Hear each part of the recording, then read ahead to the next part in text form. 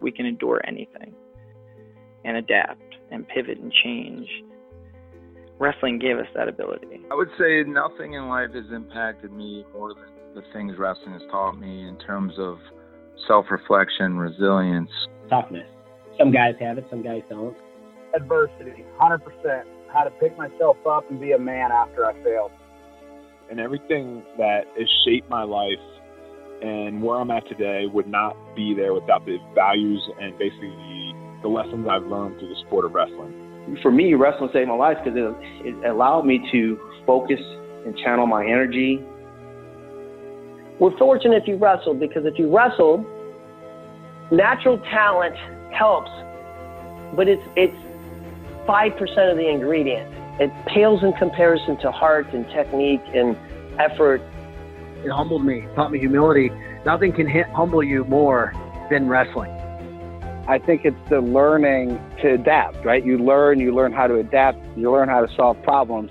You know, if I look back at my time I spent wrestling, if it gave me one thing more than anything else, it's mental toughness.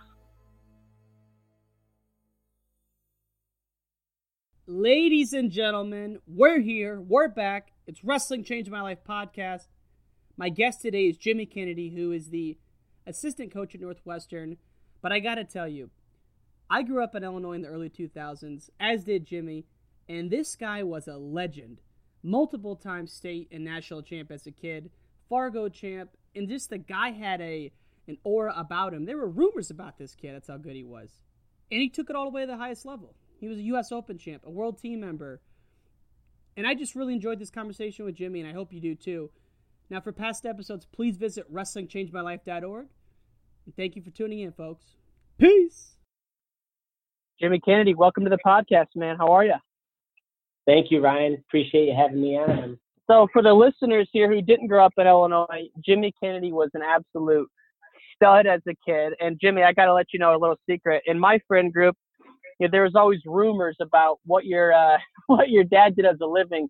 Some of my friends said your dad was a teacher. Some said he was a businessman with a private plane, and that's how you got all the tournaments together. So let's just set the record straight.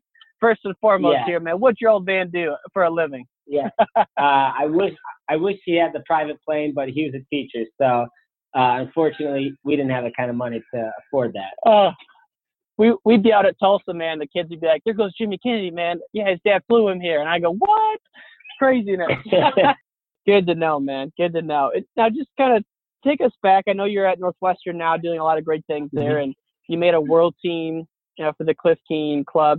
But kind of take us back to your youth, and how'd you get involved with wrestling, and what do you think enabled you to have such a successful career early on?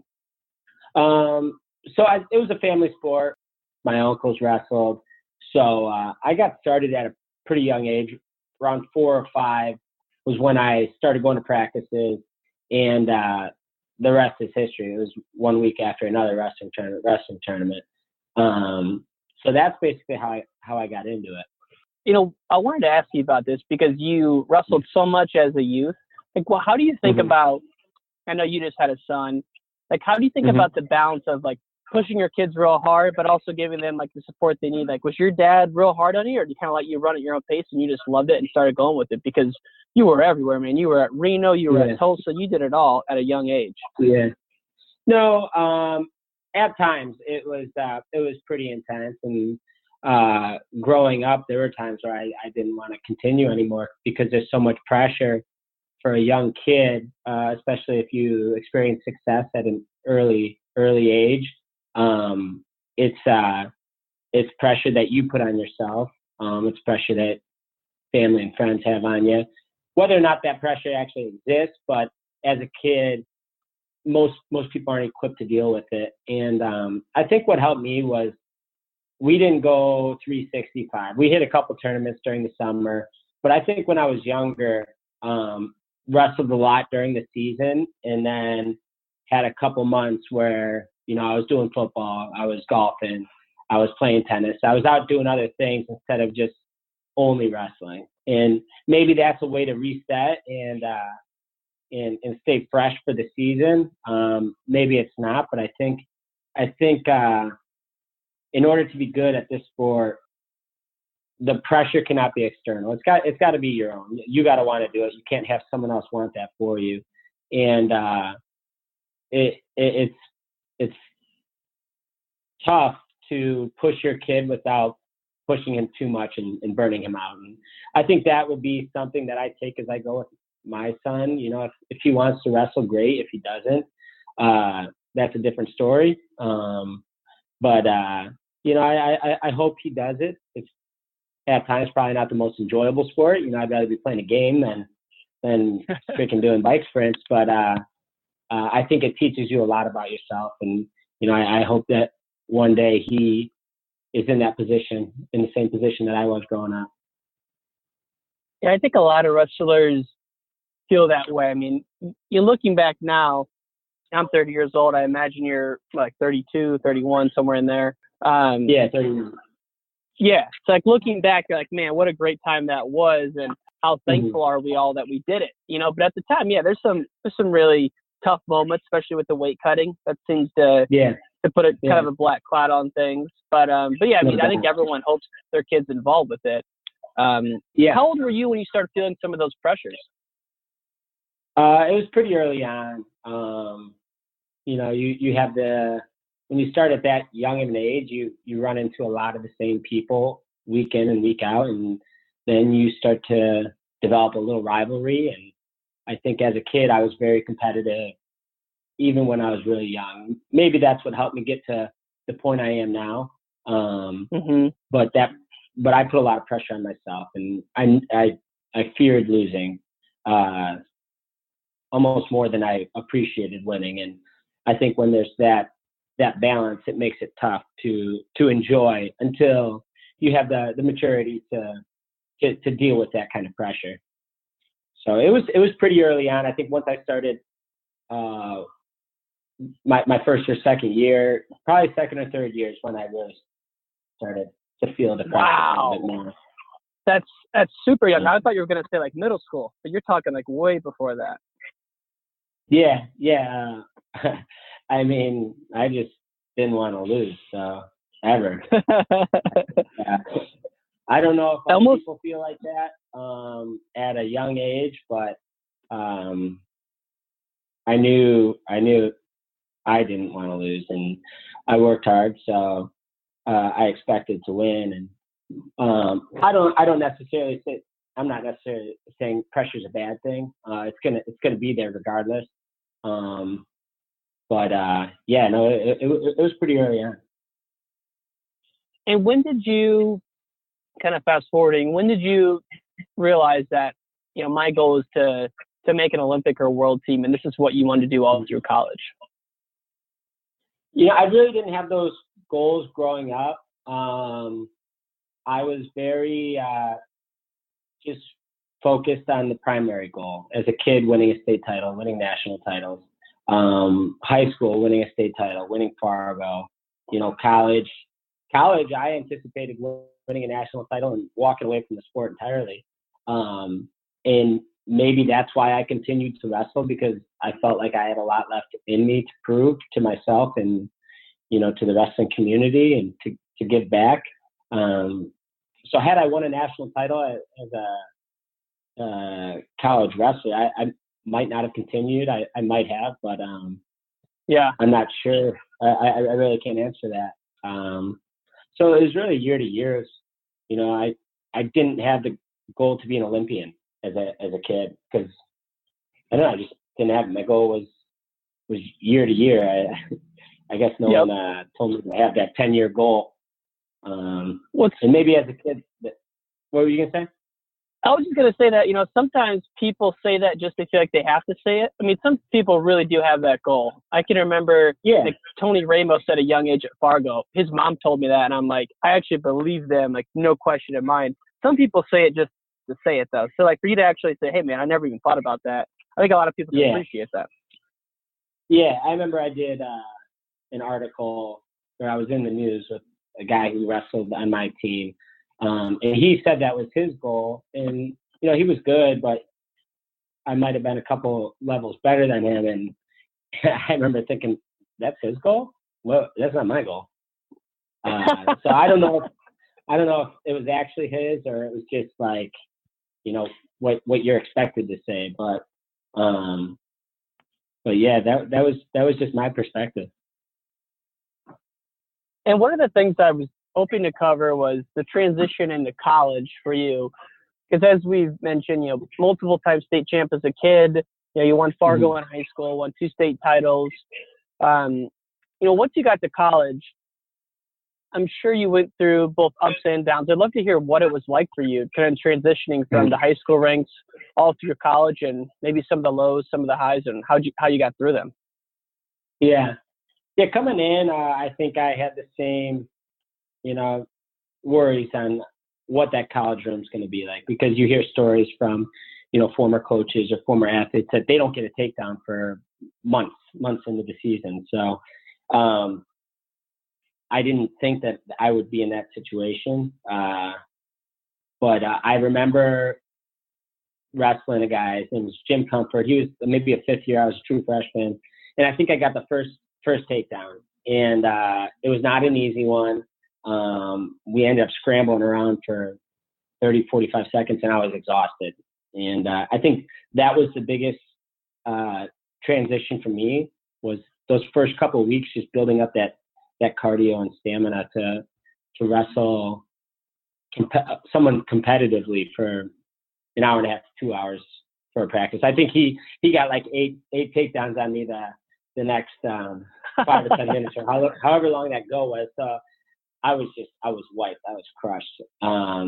But you know, when you're wrestling in a high school room, there's maybe 1 or 2 guys that can push you. When you make that jump to a room of college athletes who have been training full time for you know 2, 3, 4 years, everyone's pretty competitive right when you walk into the room, at least.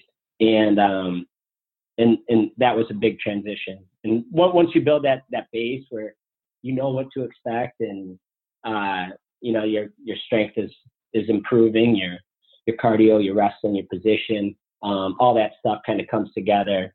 So I remember that after that first takedown, thinking, holy cow, we saw, you know, practice is just getting started, and that one wasn't easy. Everyone's heard that, right? That statement, you're not going to score a takedown for your first month, or even worse, you're not going to get out from bottom for X number of months. Yeah, I think you know, there's bits of truth to that. But you can either listen to that, or you could say, screw that, I'm going to go get the takedown right away, or, you know, I'm not going to get ridden out. And I think those are probably the guys that see the most success in college, are the ones that rise up to that as a challenge versus backing down and kind of going with the grain. Well, especially now that you're a coach at Northwestern, how many years have you been there? This will be my second year. So last year, September was when I started. I mean, it must be interesting to see that from the lens of being a coach and seeing, you know, your first class of freshmen come in and kind of see what they go through and who's going to make it through those first couple of months and who's not. I mean, what are you looking for among athletes when you're out on the road? Because I'm sure everyone tells you they want to be a 4-10 national champ, but like, what are you looking for to try and weed out those guys who are going to have the persistence to make it through all those years? Yeah, I think looking for guys who rise up when a match starts to get tough, because anyone can wrestle well when things are going their way. But it's the guys that when things aren't going their way, still find a way to win or battle back, not showing a lot of emotion on their face. I mean, excited, whatever, that's fine. But, you know, you can't have that disheartened,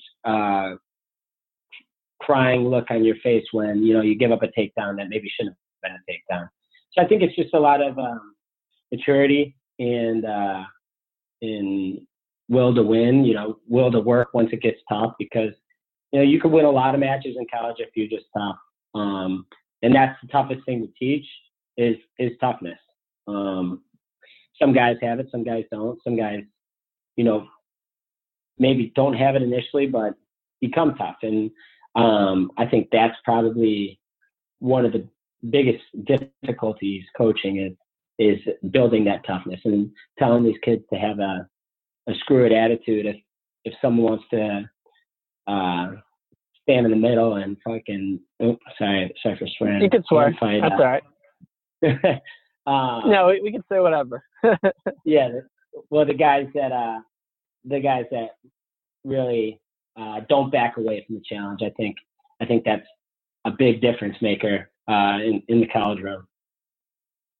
I mean, that's true obviously for all walks of life, but like just having the will to persist when things aren't going your way seems to be a common theme of what people have taken away from the sport. And I'm just curious on if you found a good way yet to kind of suss that out when you're on these recruiting trips, because again, if you're recruiting someone, most of the time they're telling you what you want to hear versus how do you, not that they're intentionally lying, but maybe they don't realize how hard it is. I mean, we had Chris Perry on here 2 weeks ago, and he was saying like he legitimately thought he could be an NCAA champ his freshman year, but then looking back his senior year, he's like, dude, no way in hell was I even ready. Not even close, you know? So it's interesting to hear how different coaches like you or Perry or Paulson try and pick that out, you know, from a kid. Like, is it their high school credentials? Is it kind of their parents? Is it just something you pick up when you're meeting with him? Have you been able to pinpoint it yet? No, I don't think there's a formula or anything. I actually just began or just moved up from the volunteer position to the assistant position. And as a volunteer, I can't really interact with the high school guys as much. When they're on campus, that's one thing. But so I'm really new to the recruiting. I enjoy it. I enjoy conversing with the guys and, you know, getting to know these kids as individuals. But yeah, I still think you could see it in matches. You could see it on their face. You could pick up little signs when you're talking with kids, and it's just reading people, trying to understand them. Not at their surface level, but what really motivates them. You know, do they really want to win, or are they just telling you they want to win? Right. And so I'm still learning. You know, this is only my first batch of kids that I'm reaching out to and talking with. So I'm sure if we had the same conversation next year, I might have a whole different thing I'm looking for. Yeah, I actually forgot that the volunteer assistants don't get out there in the road. Yeah, I would be curious to hear how that is, because I can imagine it's got to be one of the most important parts of being a college coach for sure is the recruiting, but also one of the most fun. I mean, if you actually find the kid you want, they want to go to your school, and you meet them in maybe a summer after their junior year, and you work with them all the way through, you know, until they come to your school, and then if they become an All-American national champ, I mean, that's a really tight bond you have, and I would just imagine that's got to be one of the most rewarding parts of being a coach is kind of seeing that whole process through it. Yeah, and I haven't even had a full year with guys that I've recruited. And so it's a pleasure to develop the relationships with the guys and then see them succeed on the mat. And I think that's the most rewarding piece of coaching that I've experienced so far. And having those tight relationships with these guys where they look up to you and, you know, you want them to be a better wrestler, but if you can make them better men, then everything else will come a little more easily than if you're only focused on their wrestling. Right. And they'll be able to see that through as well. They'll kind of see through that, and like there'll be more trust there if you have their best interest in mind, because we've all been with a coach where you feel like they do have your best interest or they don't. And one of the coaches that's had a huge role in your life through high school and then through the Cliff Keen Athletic Club is Sean Bourmet. Maybe talk about, you know, what did you learn from him, and now that you're a coach, like what are some things you're applying that you picked up from him over the years? I think Sean's a tough one to read. He's there's times where you'll think he's happy with you, and then there's times where I don't know if he's messing with me, but he's a great guy. He cares about you. He cares about everyone on the team, and being there with him, I saw that guys that weren't starting, he's coming up to and asking them how their day is. You know, there's I'm assuming a lot of college coaches, high school coaches, grade school coaches that aren't like that. They only care about their breadwinner. and he's definitely not one of those guys. And he's very knowledgeable about the sport and very analytical when it comes to the way he manages the room and the way he coaches. And I think all those little pieces I've kind of picked and chosen from watching his demeanor when he's demonstrating technique or running practice. Just all great things. And that's why I've always really appreciated Sean. Actually, a funny story. When I was younger, I was in 8th grade or 7th grade. Didn't really know him that much. I think Marty Ingwall. I don't know if you remember that name. Yeah, I do. He went to Providence, right? Yeah, his dad and my dad were close, and his dad was talking Sean up because I think they were from that Tinley area, and Sean started off in Tinley. And 2 weeks later, my dad shot me off on Sean's doorstep, and I found out later that this was a week after Sean got married. So I just got back from the honeymoon, and sure enough, I'm getting dropped off on his doorstep. And he was cool with it. He trained me for a week, went to the overtime facility with him in the morning, was there all the way throughout the day, coming home at 8 or 9 o'clock at night. But that just shows you what kind of guy he is. Sean saw something in me early and was willing to invite me into his home and help me out at an early age. Wait, so you stayed at the house, like in addition to going to the practices, like during the week? Yeah, my dad just dropped me off at his house and for like a little training camp because it was like 2 hours away from our house. So Sean allowed that. I don't know why. He took me to all the practices. Basically helped me out for that week. It was almost like a training camp, my own private training camp. Were there other guys there, or was it just you staying with them? It's just me. Oh my God. How maybe not awkward, but like, man, that's kind of that's awesome that he did that. I mean, especially a week after getting married. Now that you're married. I didn't know all that. I didn't know all that until Sean was talking about the story. Because as a younger kid, I'm used to being dropped off for training camps or going away for two national tournaments back to back. So this didn't seem that bizarre to me at the time. And then hearing Sean tell the story when we're out in Michigan, I found out it was a week or two after we got married. And his wife is an amazing lady, and she was cool with it. She didn't cut it off right then and there, so that's good. That's good. I mean, now that we're old enough where I think you're married and I have a girlfriend, but I can only imagine it'd be a tough conversation to have a week after you get married to say, hey, this middle school kid's going to come live with us for a week. I think he's going to be really good. Yeah. I don't know. I'm sure my wife would be cool with it. But if you don't know the sport and how crazy it can be at times, I'm sure there's a lot of people that might put their foot down. Exactly. Do you have any other stories from those overtime days? I mean, those rooms were loaded back in the day. Yeah. I mean, every practice was tough. You're getting the best. I can't even imagine. Yeah, day in and day out. The biggest thing I remember was it was a hike for us. It was because we'd have to leave and we'd be sitting in the rush hour traffic. So to Naperville, it was an hour and a half to 2.5 hours.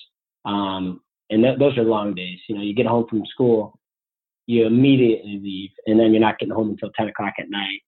But I think it was a little different back then because there weren't a ton of wrestling opportunities close by. Like there's so many options for kids to choose from nowadays. Back then, there was overtime, and that was really it. I don't really think there are that many clubs, especially during the summer. But I think it's a little different now. You got Portis, you got Izzy, you got 312, you got all these little programs scattered around. So it's a little easier to find something close by nowadays. It's unbelievable, actually. The business of the academies, I think it's great. I mean, there's so many full-time jobs around here now just training kids. If you look at other sports like soccer or hockey, like that's been going on for a while. So I think it's awesome. It's got to make the college recruiting a little bit easier because you can pinpoint these academies. Yeah, no, it definitely does. You find where some good guys are coming out of, and hopefully develop a relationship and see if there's something you like, and you can foster that when you guys start recruiting. So, right. I'm starting to see that a little bit more since that's one of my obligations. But yeah, I mean, it's crazy now how much opportunity there is for kids within the sport, and I think you see it now. You look at all these young wrestlers having success at an international level. It has to be because of little things like this. Yeah, absolutely. I mean, it's awesome to see what those teams are doing. And speaking of world teams, I know you made a world team, and I think I read somewhere that it was maybe the highlight of your career. So I'd love to spend a little bit of time there. Like going into that tournament, how do you prepare? Physically, I think everyone knows kind of the preparations, but how did you think about the mental preparation? What was your self-talk like, or did you visualize a lot going into that? Maybe talk us through that a little bit. Yeah, I mean, I was dialed in. I was completely focused on winning a world title, and I 100% believed that I could, and there was no doubt in my mind going into the tournament. I was excited. I was cutting a lot of weight, so now is this for the World Championships or the trial tournament? For both, really. Okay. Let's start at the trial tournament, because you had never made a world team before that, right? Right. I won the U.S. Open that year, so I had to bye to the finals. So there was a mini tournament before me.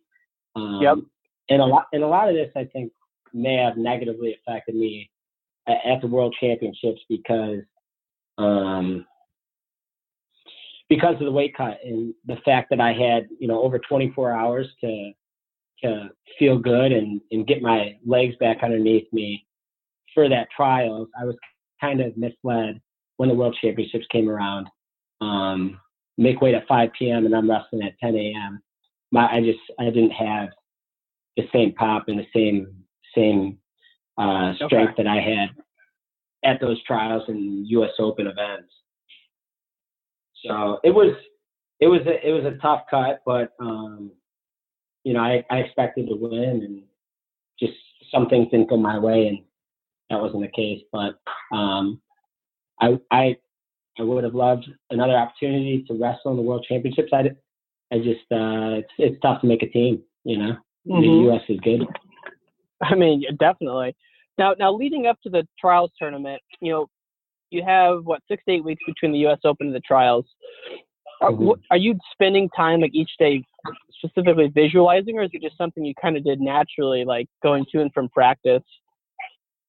Yeah, it's something I did naturally. I don't know if it's always good or if it's bad, but you lay awake at night and you're wrestling matches in your head, and I guess it hurts you when you can't fall asleep, but maybe you get reps in that way. Maybe that's the difference maker. Right. Visualizing yourself getting that takedown, which I tend to do that accidentally a lot because I don't know, it's on my mind, and then next thing you know, it's 12 o'clock at night and I'm trying to turn it off. So I don't know. I don't know if that's necessarily a good thing, but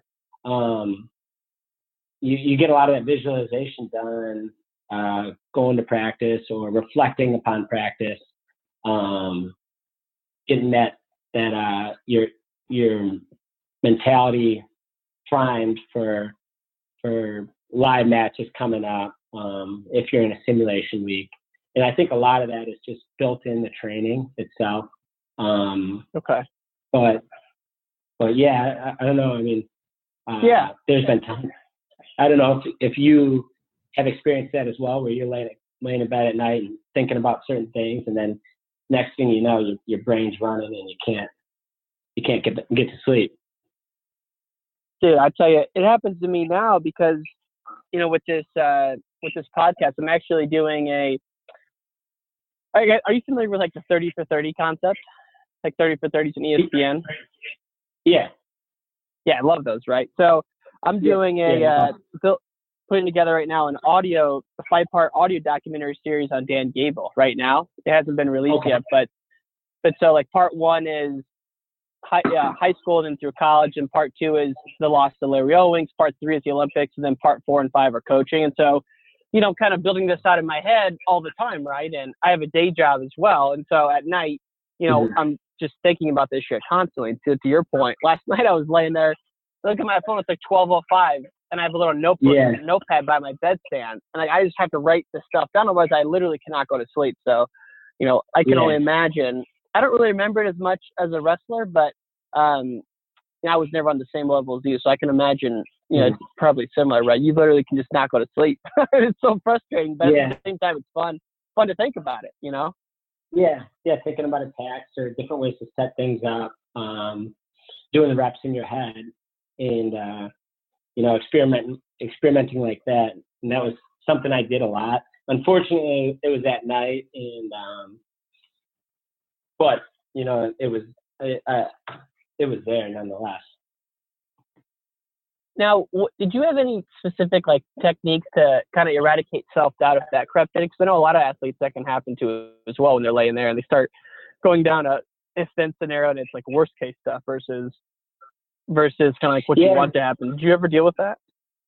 Yeah. I definitely doubted myself before, or thought like, man, this is going to be tough. How am I going to win? How am I going to get the job done? And I think as soon as you notice those thoughts starting to build up in your head, that's when you got to start talking or thinking about your strong suits, what you're good at, what you're going to do to make sure that these negatives don't transpire. And that's kind of what I did. If it got really bad, if I was maybe had a couple rough practices in a row, or had a bad tournament, and feeling sorry for myself, I would start to write in a journal all the little things that I'm doing, all the little things that I'm good at, all the big things I'm good at, and then building upon that, and in the practice room, and that helped eliminate any significant doubts that I ever had. I love that, because I keep a journal now, and I've only been doing it in my later years, but never in college. Like, where'd you pick that up from, and what would you write about, and how often would you do it? I didn't do it a ton. I did it, towards the end of the season. I just wanted to make sure I was doing everything I could to make sure, I was putting myself in a position to win. So it wasn't like something I did every day. It was, I remember I made the University World Team, and went out to Finland, had a pretty bad tournament, was kind of a little PO'd at myself, a little bit of doubt in my head, because it was my first or second international tournament.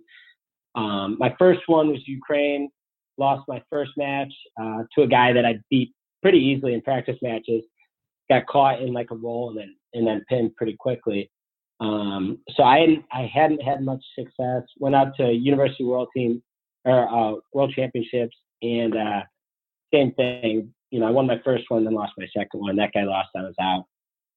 But it was a double tournament. I was wrestling in Grozny, Russia, which was pretty tough Russian tournament. A couple weeks later, and every day after that tournament, I was writing in a journal, writing in a diary, that I'm the best, I'm the strongest, I'm the fastest. No one can beat me. And I ended up winning some good matches. I beat Chikayev there, who took third at this last World Championships at 65 kilos. Ended up finishing in bronze. I lost to Alexander Bogamayev in the semis.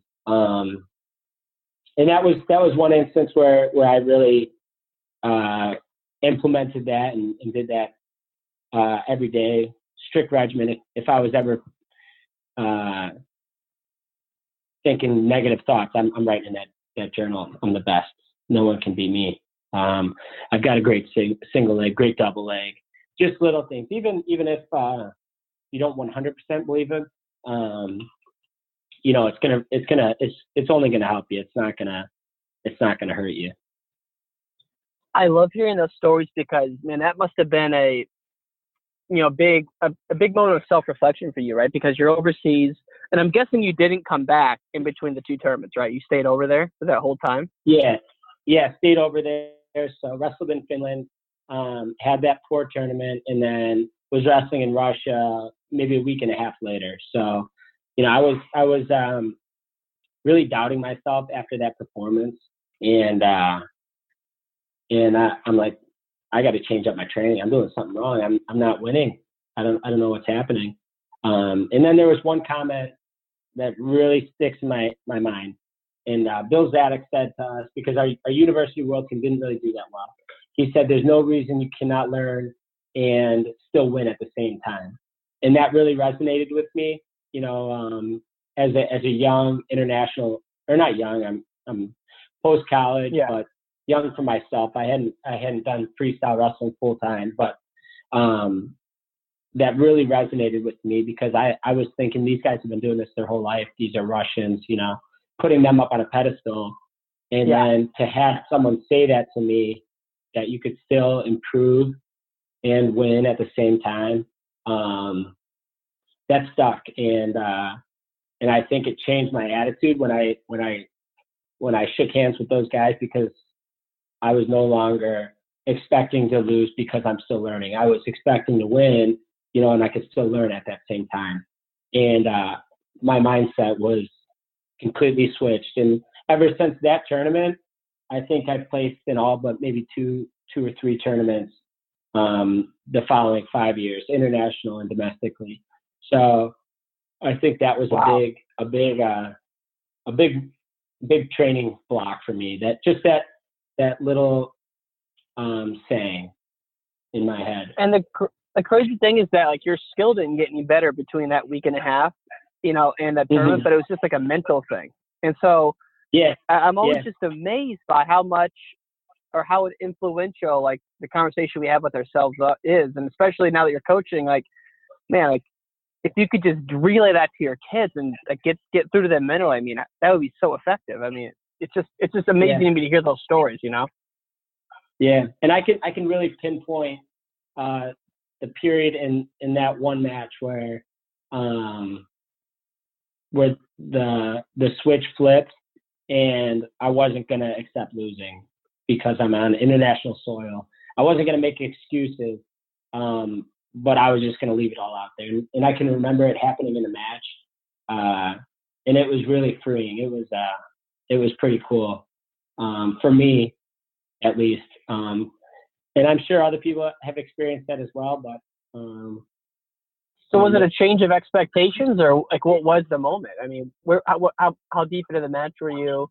Like, what did you? I think it was the second period. I think I lost the first period, like 3-0. I cannot remember. But I lost it pretty easily. He was digging underhooks on me. I don't know if you've ever seen Chikai wrestle, but he's pretty mean with those underhooks.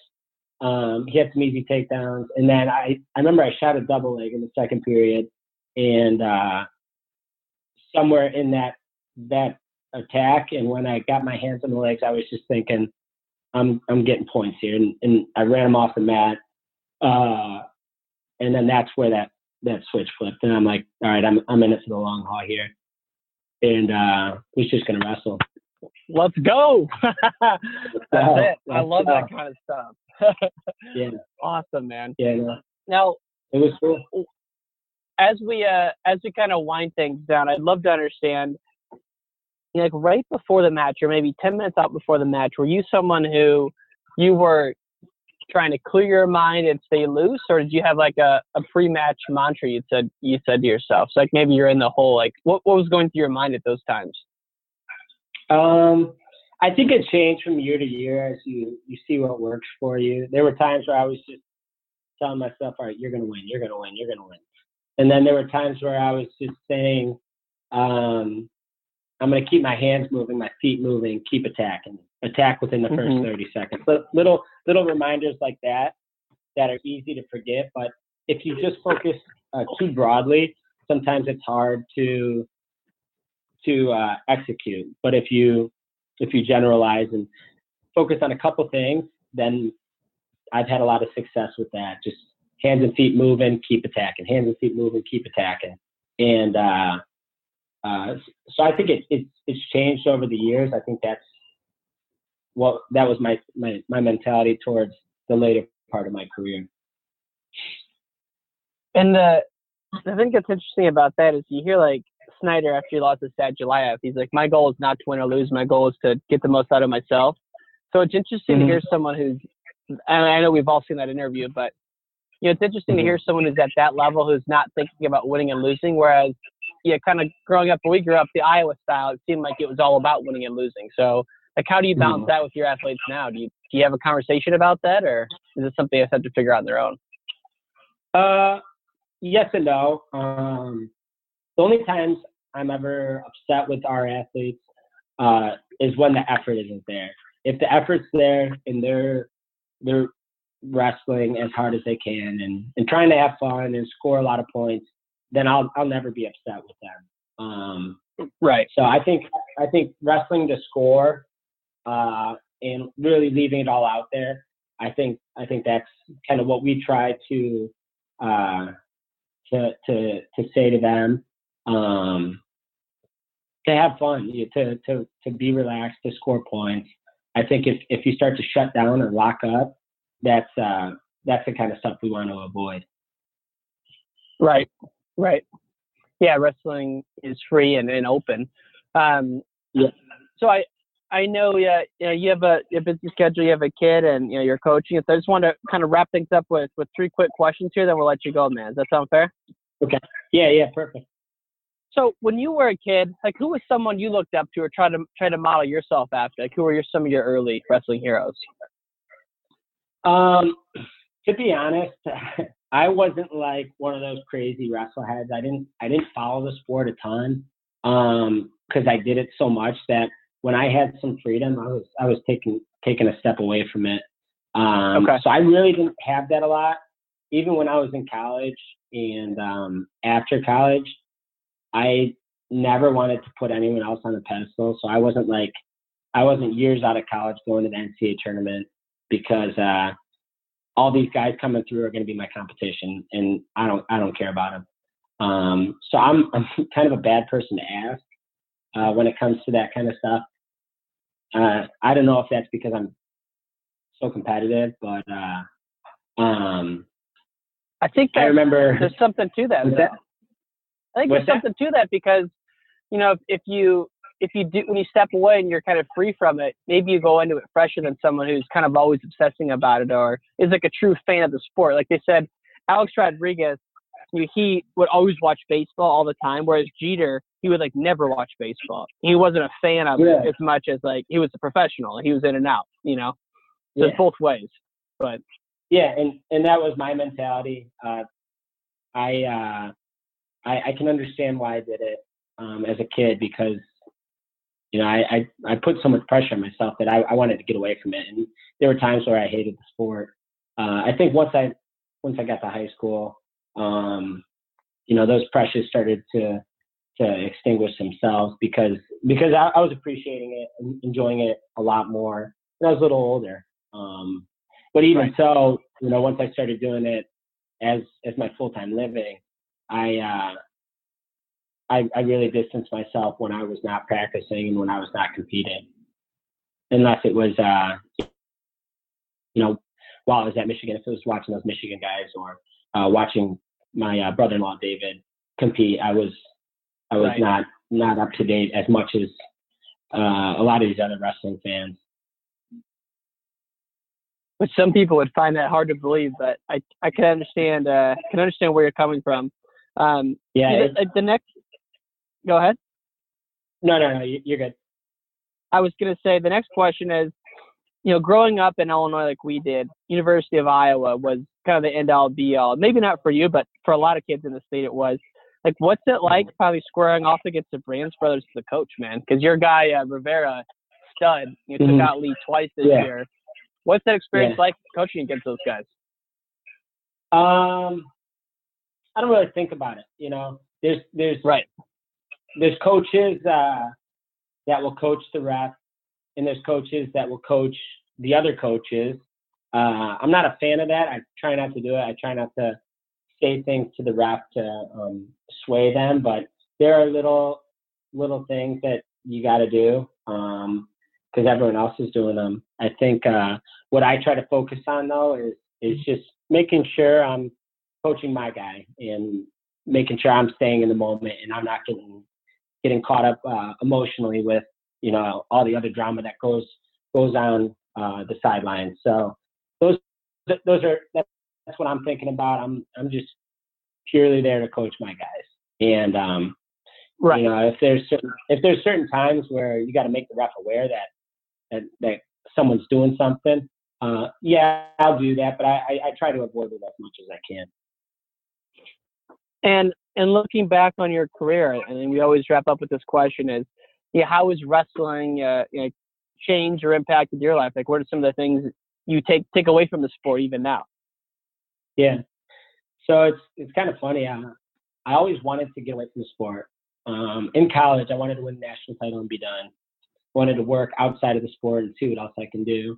And then ultimately, I spent 7 years after college trying to make a world and Olympic team. So after that, I wanted to get away from the sport again. I wanted to see what else was out there and get a job and make some money. And I did that for maybe a year. I was trading futures, and I'm